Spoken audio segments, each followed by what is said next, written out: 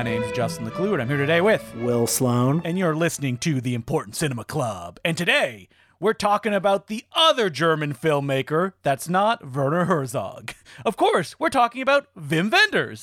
You mean the other one, because of course there's also Rainer Werner Fassbinder, is there not? That's true. But I think that when people talk about like new German filmmakers that are still making movies, it goes Herzog, Wenders in the like public consciousness or even the film festival. Wait, what German filmmaker guy can we get here? Get Wenders up here. He can do a short, right? He does those all the time. Well, it's definitely true that Fassbinder has been dead for 40 years. So yes, I guess it is Herzog and Wenders in that order. And I got to say, of the big three, those big three new German cinema guys, Wenders is always the one I felt the most distance from. Same. A few years ago, I think in like 2016, I remember the Lightbox in Toronto did a retrospective. So like I saw most of the popular ones there. And I mean, to be honest, I liked them well enough, but they didn't stay with me. And I haven't really gone deep into his middle or lower tier work. So that's the perspective I came to this week with. What's weird is that he's a director that's so present and he does so much stuff that I should love him and be obsessed with his work and all of the kind of weird offshots and experiments that he does. Like he almost has a Steven Soderbergh, I'll try whatever I want to do kind of mood to his filmography. But for some reason, I've seen many of his films, and even the ones that I like, I'm like, oh yeah, these are good, but it doesn't make me want to go and hunt down the rest of his work. Another reason I'd sort of avoided him, or at least hadn't really considered him one of my guys, is because, I mean, the critical consensus is that the last 20 or 25 years of his career has brought very diminished returns. Like, whenever he's had a new movie out, I haven't really rushed to see it. Hey, he had Pina. People loved Pina, right? I did see Pina, actually. That is one I saw theatrically in first run. And it was cool. It was fun. The 3D, I liked it. Yeah, people were like, Wim Wenders is back. And then Wim Wenders was like, I'm only shooting my movies in 3D. And you're like, oh, okay. You want James Franco in 3D in a kind of stiff drama? No, thank you. Well, it's going to play all the film festivals and then disappear off the earth. James Franco was also in Queen of the Desert, so he's really cornered the market on the dregs of the late period new German cinema. I do want to say, though, as is almost always the case, doing a deeper dive into him for this podcast has given me a new appreciation. I had a really good time watching these movies this week. I was intimidated at first because of how long most of them are, but they really feel like places where you live for 2 or 3 hours. And I really liked being in these places. I found them very warm and funny and emotionally rich and textured places. How about you? I think that a key to understanding Wenders' work is knowing that he just loves to soak in vibes. I was reading a book I have on him on film, which collects a bunch of essays, conversations, articles about making his movies. And in some of his earliest writings, he says that like the first short film he ever made, he took a camera, put it down, stuck it out the window, and just filmed the street until the film was done. Because that's just what he likes to do. And I think that knowing that brings a kind of contextual understanding to the way that most of his films will roll out. Even the ones that on the tin say that they're going to be like exciting Patricia Highsmith adaptations. And it's like, whoa. Yeah, it's exciting. But this is, Wenders' perspective on all of this. Yeah, you live with these characters. You don't always necessarily get to know every single thing about them, but you live with them. And you soak in the mood and the landscapes. And even if you don't know the full biography of these characters, you pick up on so many details, so many quotidian details, and eventually, by the end of the 2.5-hour runtime, it coalesces into something sometimes emotionally devastating. And I also think these movies give lie to the idea, that what really matters in cinema is a tight script that takes you from point A to point B and point C, and that doesn't waste time on, extraneous scenes that don't move the plot forward. I mean, some of these movies are like 80% extraneous scenes that don't move the plot forward, and they're beautiful places to spend time. He's been very honest about the fact that he has no interest in plot. Zero. Absolutely nothing. Which would explain why a lot of his films are mostly improvised. And he's been very clear about that, especially his early pictures like the road movie trilogy. He'd pull a Jean-Luc Godard, wake up in the morning, decide, okay, what are we going to be doing? We worked on it a little bit the night before. Let's figure it out when we go out and make the movie. But knowing that, even knowing that he's directed a lot of documentary films, this road movie trilogy, and we watched one of them, Kings of the Road, he made, and he was very clear that he wanted it to be visually lush, that it did not look like a documentary, that he brought even natural lighting, but framed it in a way that it was picturesque and not just, oh, we put the camera down here and we captured whatever came out about it, which I think is very important when you approach these movies. So Kings of the Road from 1976, it is the third in his informal road movie trilogy after Alice in the Cities and The Wrong Move. It's shot beautifully by his regular DP, Rudolf Mueller. It's in black and white, by the way. And across its 175-minute runtime, it follows two characters as they travel along the West German side of the border in this shambling bus. The two men begin as strangers to each other. The owner of the bus is Bruno, played by Rüdiger Vogler. He's an itinerant film projectionist and handyman who's traveling from town to town to work at these crumbling rural movie theaters. The companion is Robert, played by Hans Zischler, who we first encounter driving his car into the river in a half-baked suicide attempt. Something in the pace of this movie reminds me a little bit of Taste of Cherry, where because it's established early on, it's about somebody thinking of killing himself. That gives the movie license to just take its time. Like, we're on our way to oblivion, so, why not relax? Why not stop to smell the roses on the way to oblivion? It's just guys being guys, going to movie theaters, fixing them up. A lot of them real movie theaters. And according to Wenders, a lot of the people who show up who own the movie theaters are the actual owners because he wanted that little dose of realism in it. And like Will said, you get to know these guys. Nothing very clear. A little bit of emotion here, a little emotion there. Perhaps one of them confronts their father and don't really have an emotional breakthrough, but you understand where he's coming from. And most importantly, it's all about that nice music and cruising down the road. If you don't like the idea of just moving, of seeing new things, you are not going to like probably any of Wim Wenders' movies. It's also a movie that's loaded with suggestion. There's a sense of a lot of subtext here, none of which is clearly stated. I mean, the fact that they're driving from cinema to cinema and all of these cinemas are showing, porn movies and exploitation films, the fact that they're on the West German side of the border, the fact that Germany in this movie sort of feels a little bit tired, sort of feels a little bit defeated, but is also it's beautiful as well, and there's a lot of warmth there. See, Will, it was the death of cinema even in 1976. Yeah, I mean, I guess so. It's always cyclical, isn't it? So there are also in this movie, like, one of the guys doesn't have a father, the other guy has an estranged father. Wenders himself was born in 1945, just at the very tail end of the war. So the Second World War and the Nazis would have been living memory in Germany at this time in a way that they aren't really right now. I mean, you even get a cameo appearance of Hitler as a big candle in Kings of the Road. The legacy of that is still so potent and certainly hangs over a movie like this that shows, so much kind of like poverty and so much defeat in Germany.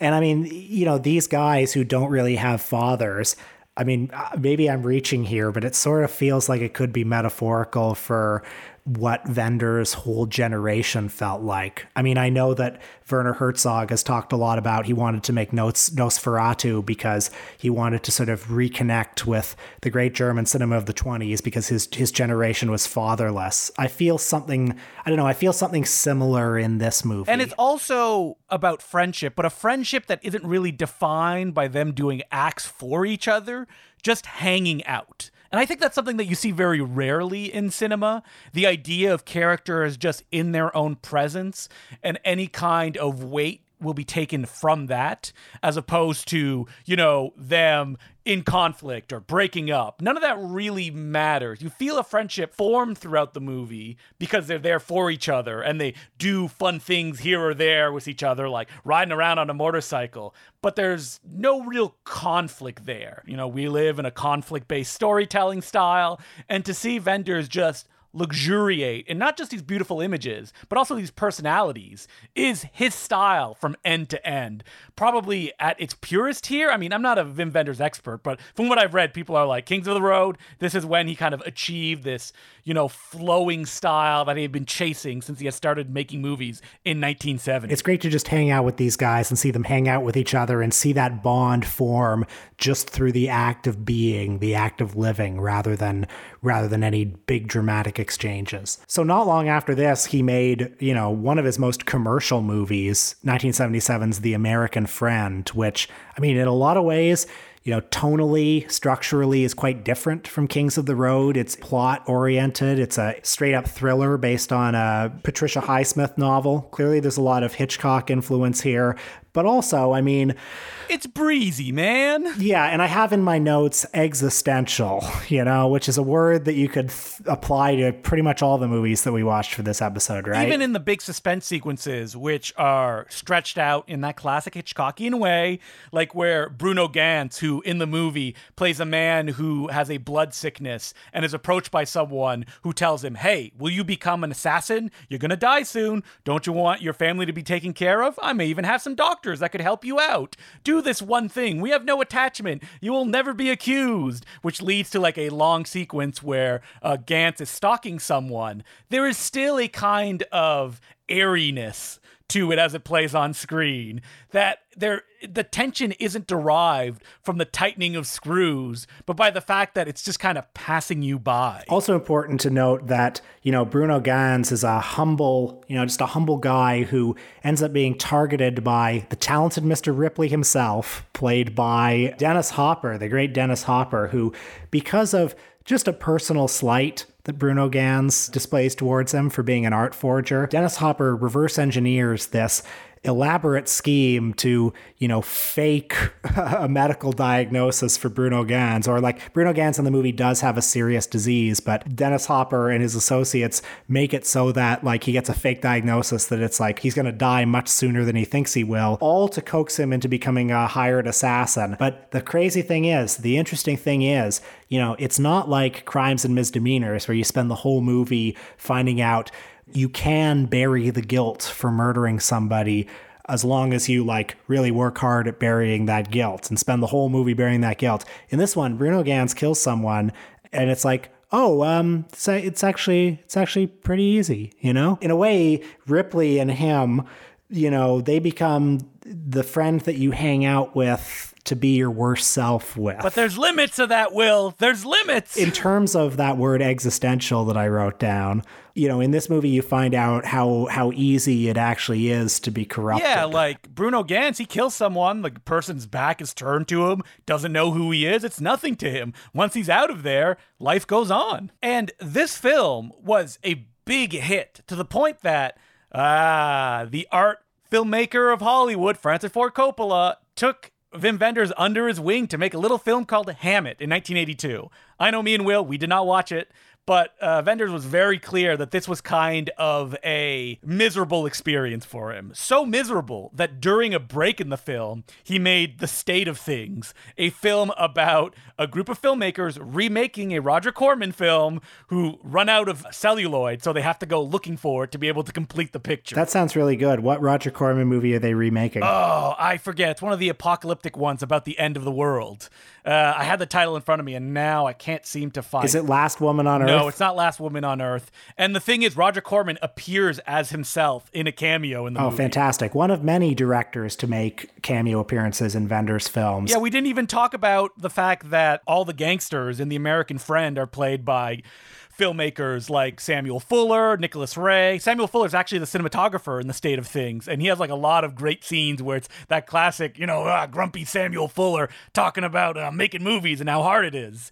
And according to Wenders, he made the gangsters filmmakers because, filmmaking is not easy. And he's like, oh yeah, these people would probably be in these positions of power. Did you watch Paris, Texas from 1984? I did indeed. Yeah, one of his biggest and most enduring successes. I mean, this is a very beautiful movie, isn't it? I mean, come on. I mean, it's one of the most colorful movies. Like, when you take a still of it, it just pops off the screen. It's the reason that if you go on any social media app, people will have like images from it as their background. Because even if you don't know what it is, it's so vivid in even just one frame that it works. And I think that it also works because we have the great man himself, Harry Dean Stanton, finally in the lead of a motion picture. If people haven't seen this one, Paris, Texas, and I'm sure a lot of you have, but, you know, it opens, Harry Dean Stanton has disappeared for 4 years. He's gone a-wandering after his wife, played by Nastasia Kinski, really punching above his weight there, if you ask me. 34 years older than her. Yeah, no wonder she got out. Well, we know why she got out at the end of the movie. Yeah, that's right.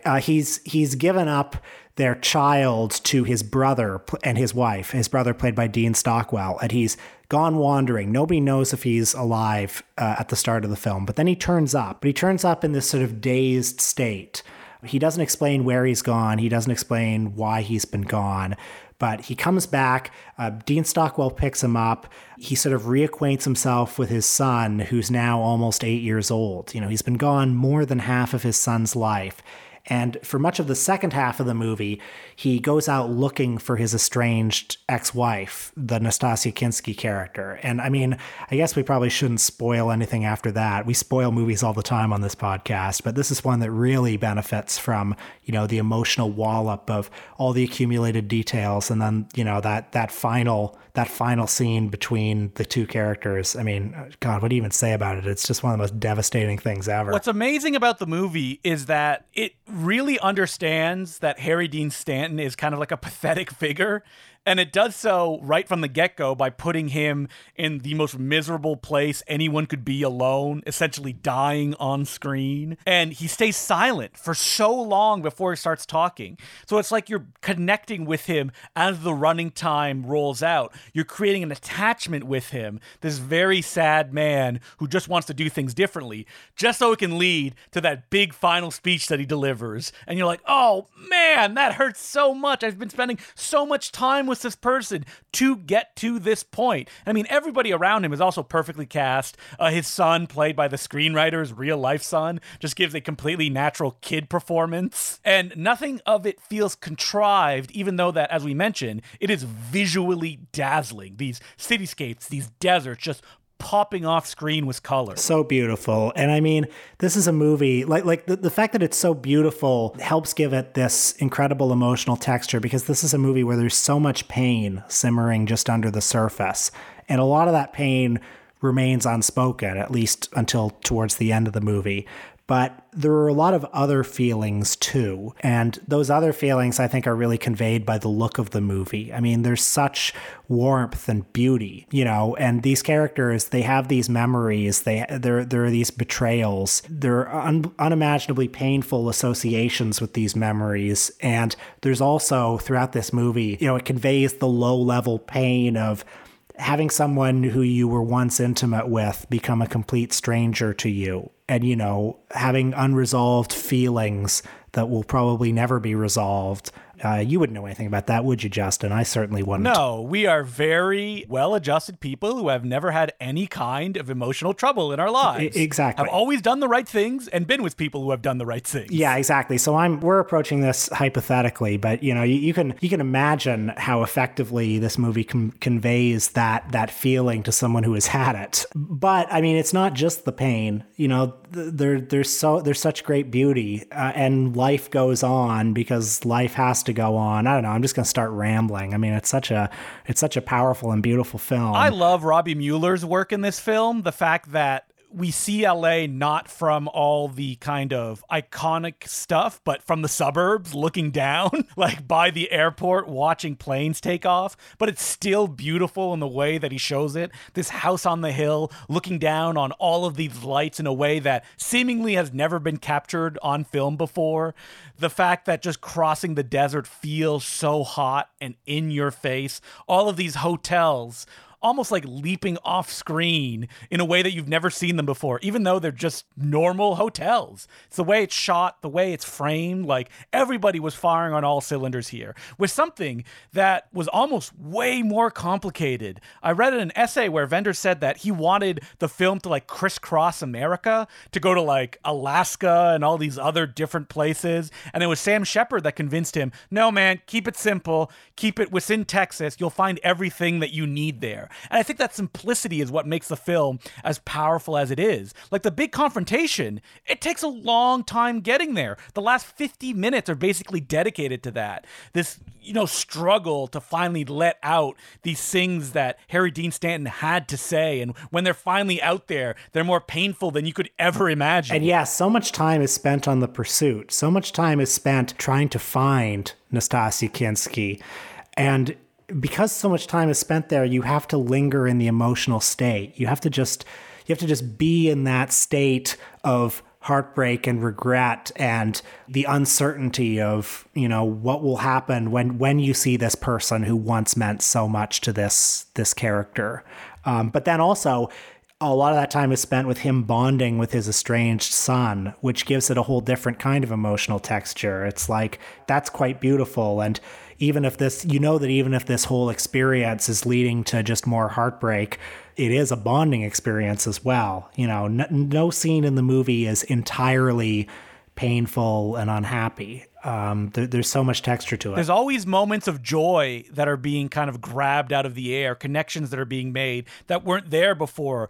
And Harry Dean Stanton believed that they could never really exist. But he can see that it's there, and he knows he can't really have it because of the things that have happened. But in those moments, like that scene where he's dressing up and he's like, I want to look like a dad. They're like, rich dad or poor dad? He's like, I don't know. She's like, duh, there's no in between. Now, there were not a lot of, international art house directors who had such success as Wenders in the 1980s, such crossover success.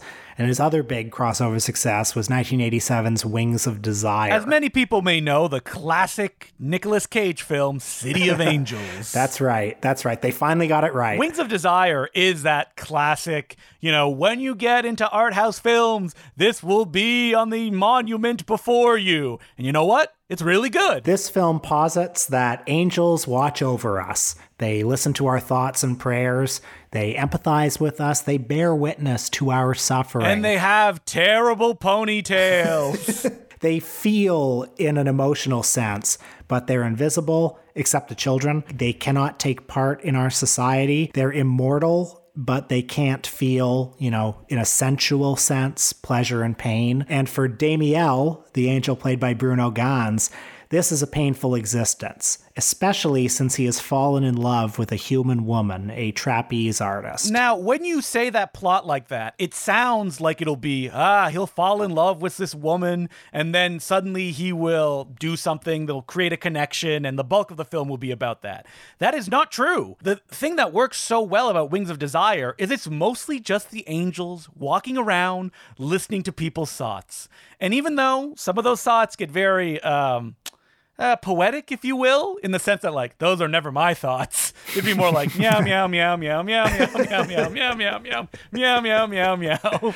It is a beautiful thing to witness in the way that Wenders creates that gliding camera through all of it, that you yourself feel like you're an angel watching all of these events play out, all of these little moments, creating humanity, creating the sense of this is what all of these people are thinking. And the kind of love story and the decision to, don't want to spoil the movie, whatever may happen, comes very naturally in such a way that when it happens, it just happens. There's no like big explosion or thing that needs to be defeated. It just happens. And that's what's so beautiful about the entire movie. Also, like Kings of the Road, it's a movie where the landscape, where the setting seems so imbued with symbolic significance, although that significance is not explicitly spelled out.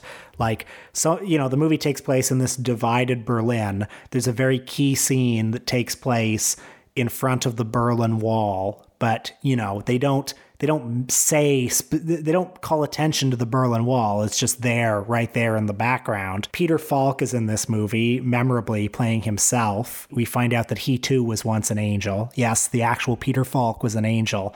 And he's acting in a movie about the Nazi era. I don't know what exactly this means to me. You hear that and you're aware that these angels have been around so long that they've seen everything that humanity is capable of, including the Nazi era. They've seen the worst of humanity. They've seen the best of humanity. Like when you see the Berlin Wall in this movie, I mean, maybe I'm just projecting this onto it because the Berlin Wall has since fallen, but I know it seemed like this very eternal object at the time, but I don't know, maybe Wenders was regarding the Berlin Wall as just another moment in history, just another historical signifier, one that signified this current moment that we're in. I mean, the angel in a dramatic moment jumps from the east to the west side. So, I mean, I didn't, but I could have written the word existential in my notes here again. And this is a movie that makes one reconsider the feeling of being human, which, since we all spend all day, every day being human, it's possible to take that for granted. And I think that the lengths of the movie, is what makes it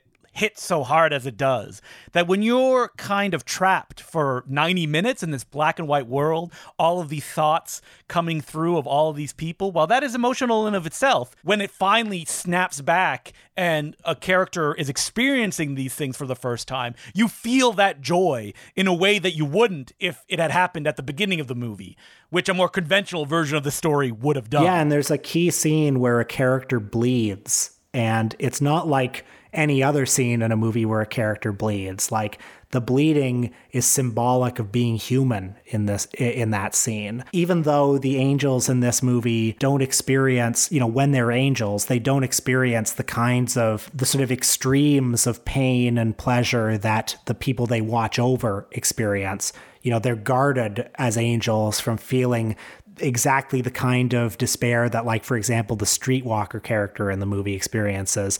But pain is one of the things that makes us human in this movie. And being human, having access to all of those both emotional and sensual feelings is what it's all about. I love that this film had a sequel, Far Away So Close, that is basically just a thriller, an excuse to, cops and gangsters and angels get involved. Have you seen it, Far Away So Close? I mean, I'm embarrassed to say I didn't even know it existed until this week. I would love to see it. The whole gang got back. Bruno Ganz is in it. Even Peter Falk is back. You couldn't have a movie in the Wings of Desire franchise without bringing back fan favorite Peter Falk. And after that, it's only smooth sailing for Wenders, right? Oh no, I'm looking at his IMDb. I mean, he has continually kept working and doing things in short formats, plays.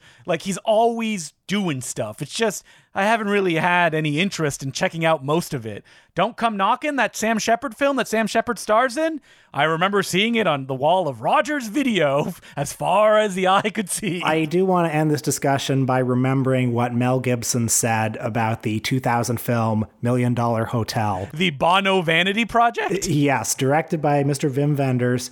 Mel Gibson said he thought it was boring as a dog's ass. Will told me this earlier, and I said, dogs' ass are great. They can do so many things. They're obsessed with it. I mean... They're obsessed with each other's. Yeah, I mean, dogs' asses are always up to something. So I don't know what Mel Gibson... Just one of many things I disagree with Mel Gibson on. Well, Wim Wenders, will you be checking out more of his films? Did this make you want to explore his filmography? Yes, in fact, it even made me want to check out some of the lesser ones. I never considered myself a Wim Wenders fan before. I am a Wim Wenders fan now. You're going to throw on those 3D glasses and hang out with James Franco a little bit? I mean, it might take a little while to get there. Who knows? So, as per usual, you can send us letters at importantcinemaclubpodcast@gmail.com. And our first letter is from Kevin, and it goes, "Hello, gents. Greetings from a new fan in Ireland. Fair play for focusing on Peter Watkins, political provocateur, unlikely Oscar winner, and uncompromising pioneer in the field of docudrama. You might find the following interesting. Many years ago, when I was attending university in Detroit, a film professor friend there had recently written a book about Watkins. He invited the director onto campus to speak after a screening of Punishment Park, The War Game, his BBC docudrama Culloden, and his interesting, rarely shown anti-war drama The Gladiators, which he made in Sweden in between Privilege and Punishment Park. As a cub culture reporter on the CUNY newspaper, I was of course eager to interview the director. The teacher duly set it up, though he did warn me in so many words that Watkins took himself pretty seriously and didn't suffer fools gladly. And how? He was about the least humorous filmmaker I've ever met. Along with other young cineasts, we entered the professor's office. Watkins sat at the desk, flicking through a magazine, and he continued to do so for the next 20 minutes or so. Before I could say anything, my fellow hack launched into a raft of enthusiastic questions about the mise-en-scène in Culloden, or some such. Watkins gave him a withering look, grunted something, and then ignored him for the rest of the interview. Duly alerted, I kept the conversation, such as it was, on the socio-political aspects of his works, and extracted enough grumpy quotes to fashion something publishable. That's funny, and did make me think, what are some of your favorite grumpy interviews, Will? Because you've done a lot. Well, I mean, the one that comes to mind is that one that Jerry Lewis did a couple of months before he died. Did you see that at the time? I think it was for The Hollywood Reporter. They were doing a series of interviews with people in their 90s who are still active, and it was like, you know, Roger Corman, Carl Reiner, people like that, like Mel Brooks, and Jerry was not playing ball. And I encourage everyone to just look up that interview. Well, that followed that big article, right? That was like Jerry Lewis sucks ass about the guy like going to one of his stage shows. That article's amazing. I mean, you know, Jerry Lewis, obviously somebody who could experience a whole emotional gamut in his life. And that interview is good. And I mean, you know, the quintessential, the all-time greatest, I think, grumpy director interview was, you know, that one between Peter Bogdanovich and John Ford that we've all seen the clip of. Yes, where like John Ford wouldn't budge an inch. Where it was like, could you talk about, you know, how you filmed Monument Valley? And he says, with a camera. And he's just sitting in front of Monument Valley. Like, John Ford went up there just to not answer any of his questions. Yeah, classic. I was actually thinking, like, had you had any like celebrity like mean interviews, or have they mostly been pleasant? I have to think. I feel like there have been one or two over the years that didn't go all that great, but it wasn't like Bruce Willis on a radio show advertising Red 2 or anything like that. No, I can't off the top of my head think of anybody who was an asshole. Well, thank you very much for that letter, Kevin. And our next letter is from Marco, and he goes, Dear Justin and Will, I'm a big fan of the podcast, and the discussion of Germans loving Bud Spencer brought a smile to my face. Let me assure you that you've only scratched the surface of Germans' love of Spencer. They were incredibly beloved by a generation of TV audiences and moviegoers. Germans coined a word for their very own subgenre of Westerns. I'm not going to say this word right. Prügel Western, meaning beating up based Western. An expression you'd read in German TV magazines well into the 2000s. The movies were dubbed based on loose translations. They added lines and jokes, so while in the original, footage of a landscape or a town might have been mostly silent, in the German dub, you'd hear Bud or Terrence wisecracking from off screen. I feel people relate to them as presences that almost became detached from the movies. People in my experiences don't really prefer one or the other of the Trinity films, but they like to hang out with Buddy. Also, Germany at the time was a land rich with grumpy men who thought they were funny. So I think they liked that about Bud Spencer's groundedness and his lack of extravagance or elegance.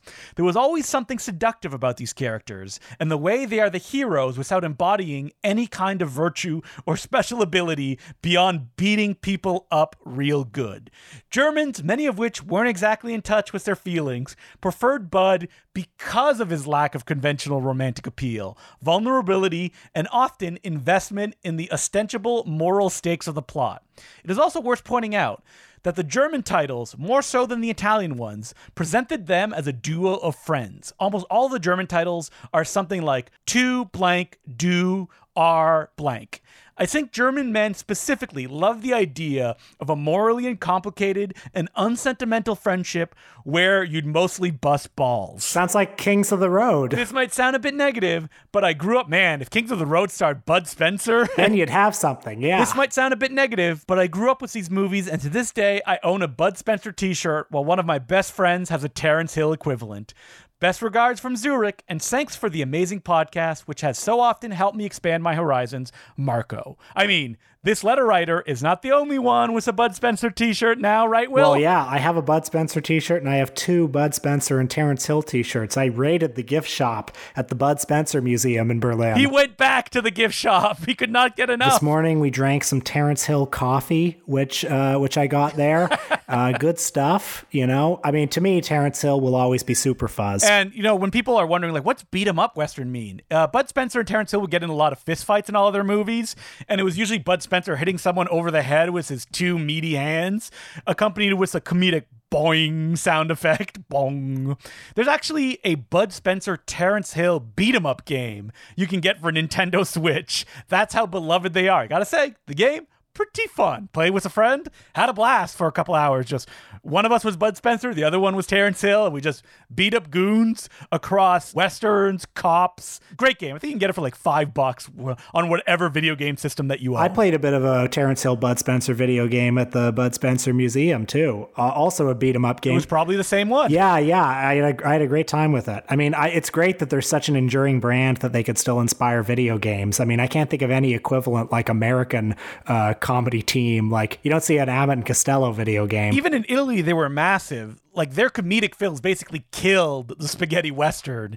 And I remember there was an Italian exchange film student, and when she knew I liked movies in high school, she gave me a Terrence Hill film. Like, it still continued to be popular into the 2000s. I love that, and we definitely deserve to give the 2 boys their own episode, which will probably happen sooner rather than later. Yes, please. So, as per usual, you can send us letters on importantcinemaclubpodcast@gmail.com. And what are we doing on our Patreon episode this week, Will? Well, we are returning for a deeper dive than we've ever done into the subject of, something very near and dear to my heart, something a little less near and dear to Justin's heart, but something near and dear to many of your hearts, Mystery Science Theater 3000. I thought we had done a whole episode about it. Will reminded me that we actually did a whole bunch of other movies as well, because it was mostly about repurposed cinema with MST3K having a slot in there. So we talk about it for 25 minutes, old episodes, favorites, what we think of the new ones.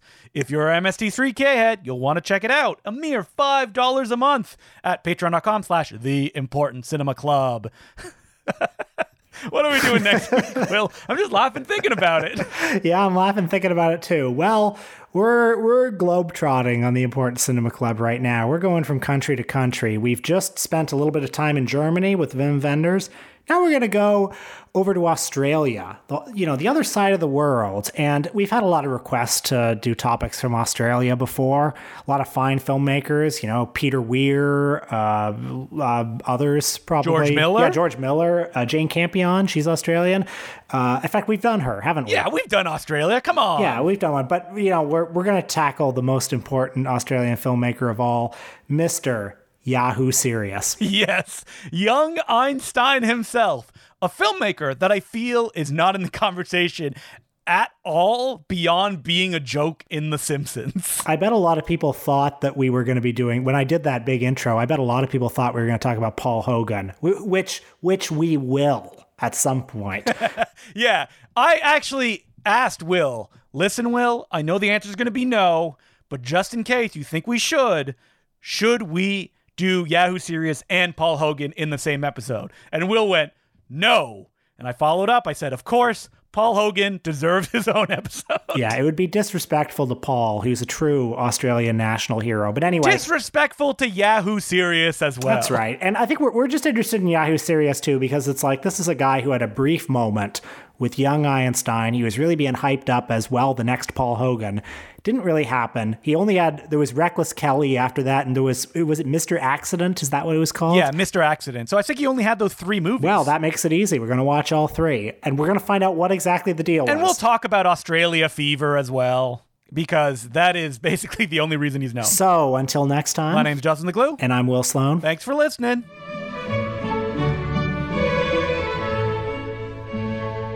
If you are in the mood for some holiday/Christmas movies that you've never heard of, make sure to tune in to this year's holiday movie Mind Melter.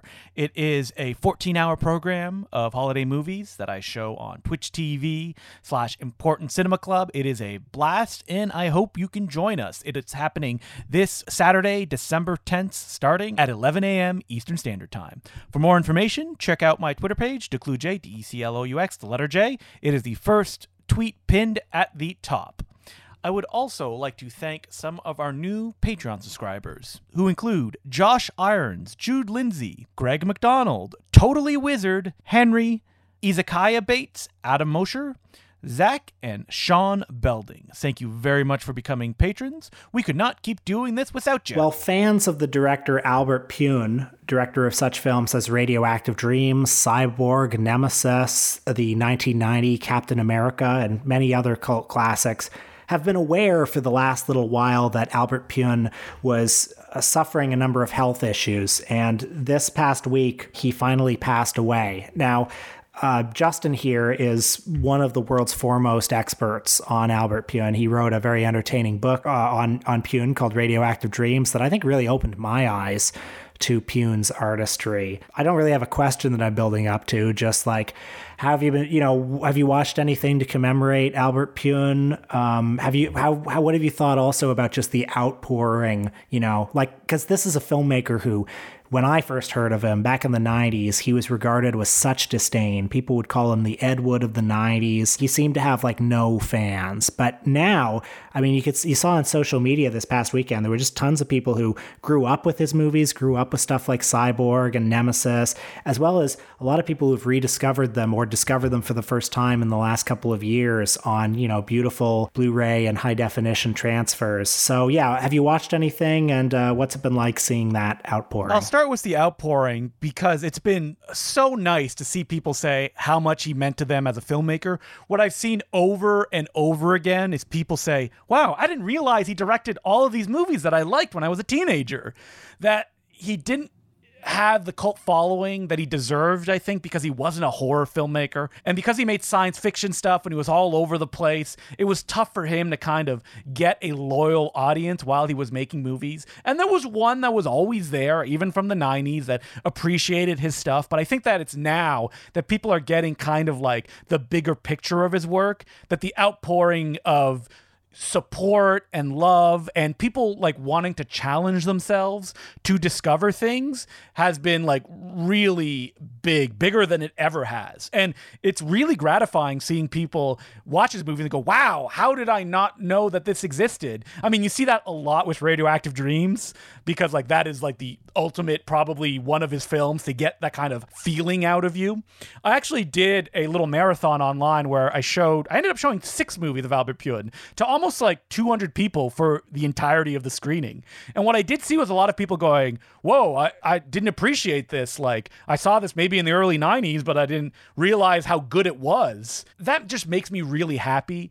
And I talked about this in our Patreon episode, but I do feel I really hope he got the sense of that before he passed away, because he did live his life so miserable for so long, at least critically. But suddenly people were like, oh, these films have value. And when you look at the entirety of his career, I think that it even means more than his weakest films, because they're all of a part. They're this auteurist kind of vibe that goes beyond just being films with cyborgs in them. Is there, and it exists, and it's important. And I think a lot more people are realizing that. I actually found the old review that made me not turn against Albert Pune, but make me think, oh, is this what people think of him back in the early 2000s? And let me just read it now, because boy, when you look at how people are reacting now, it's not even close. This guy on coldfusionvideo.com, you remember that website, right, Will? I do, yes. Wrote, so here we have a movie both written and directed by Pune. He's speaking of Nights. The best proof of the much vaunted auteur theory, in that all of his movies have a distinctiveness to them, whether he wrote the script or not. Unfortunately, that Pune touches a positively staggering amount of suckiness. I'm not sure that anyone has ever managed to identify exactly what it is that Mr. Pune brings to the table. Well, look at tons of reviews now online to figure it out. And he continues, I have, however, heard rumors that the Pentagon was working on an Albert Pune DVD box set as an offensive weapon, but had to give up testing when, through happenstance exposures, far too many patriotic Americans in their lab had their brains eaten by the movies being mastered. Oh, boo. Can you imagine? Boo. This is one of the top reviews online, and the man still kept making movies. He never stopped. Up until basically the day he could not stand anymore, he continued to make movies. As if you search his name, this was the top thing that came up. And I think just with that, like, that should give him enough, importance to talk about him. But hey, don't worry, the movies are fun too. Yeah, I mean, I think he has a career that, if in no other way, resembles Edgar G. Ulmer's, just in the sense of like, it's a study of persistence. It's a study of, somebody who, against all odds in all of these movies. I mean, the filmography is more than the sum of its parts. There are a lot of movies that aren't very good, but even some of those not very good movies, even frankly, most of those not very good movies, you see some of that vision. There's a consistent style. I mean, he had such an incredible visual imagination in all of his movies, even some of the lesser ones. He just had this like quality of like, well, if something's cool, it's going in front of my camera. And that was an infectious spirit that linked, movies as disparate as Cyborg and Radioactive Dreams with Road to Hell. They were all united in that principle. And also, a lot of those people watching those movies back in the 90s were watching them on pan and scan VHS tapes. And when you look at a movie like Crazy Six on its beautiful Blu-ray in scope, Crazy Six obviously has a lot of problems, but when you watch it in scope, it has a mood, it has a vibe. It kind of feels like, like a little brother of an Abel Ferrara movie at times. And it's just great that they can be seen. Here's what I'm going to ask from a listener. If you have never watched an Albert Puin film and you listen to this podcast, go watch Radioactive Dreams. It's in its entirety on YouTube. And if you like it, and I know you'll like it, Albert Puin's widow is currently doing a GoFundMe, Albert Puin's memorial in Kailua, Hawaii. Throw $10 his way. Just, appreciation if you enjoy Radioactive Dreams. And then go explore the rest of his filmography on Tubi. Like, I always hear people say, oh, you guys talked up Detour so much, I had to watch it. Go watch Radioactive Dreams. Like, it's free out there. It's easy. It's like Detour. And then after that, watch Cyborg and Nemesis. Like, come on, you're gonna have fun watching those movies. It would be difficult for me to imagine someone who listens to all of our episodes, is passionate about what we talk about, and then watch Radioactive Dreams and be like, boring, nothing there. Because even if you don't think it works, you can see like all of the imagination, the passion, and just the Albert Puinness on display. Just today, I pulled up Radioactive Dreams on YouTube just to watch that scene, like that last scene of Michael Dudikoff and the other guy dancing.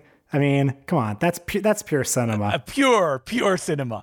And know that Albert, when he shot that scene, literally the people were taking it almost out of his hand, shutting him down, and they did it in one shot. That's why there's a bunch of weird transitions in that dance number. It works because you can feel his presence there. And yeah, so much joy. One day it'll get a Blu-ray. Who knows when? But just watch it on YouTube this way. It's the best way it'll look up until now. You'll have a blast. And then when the Blu-ray comes out, it'll be a whole new experience.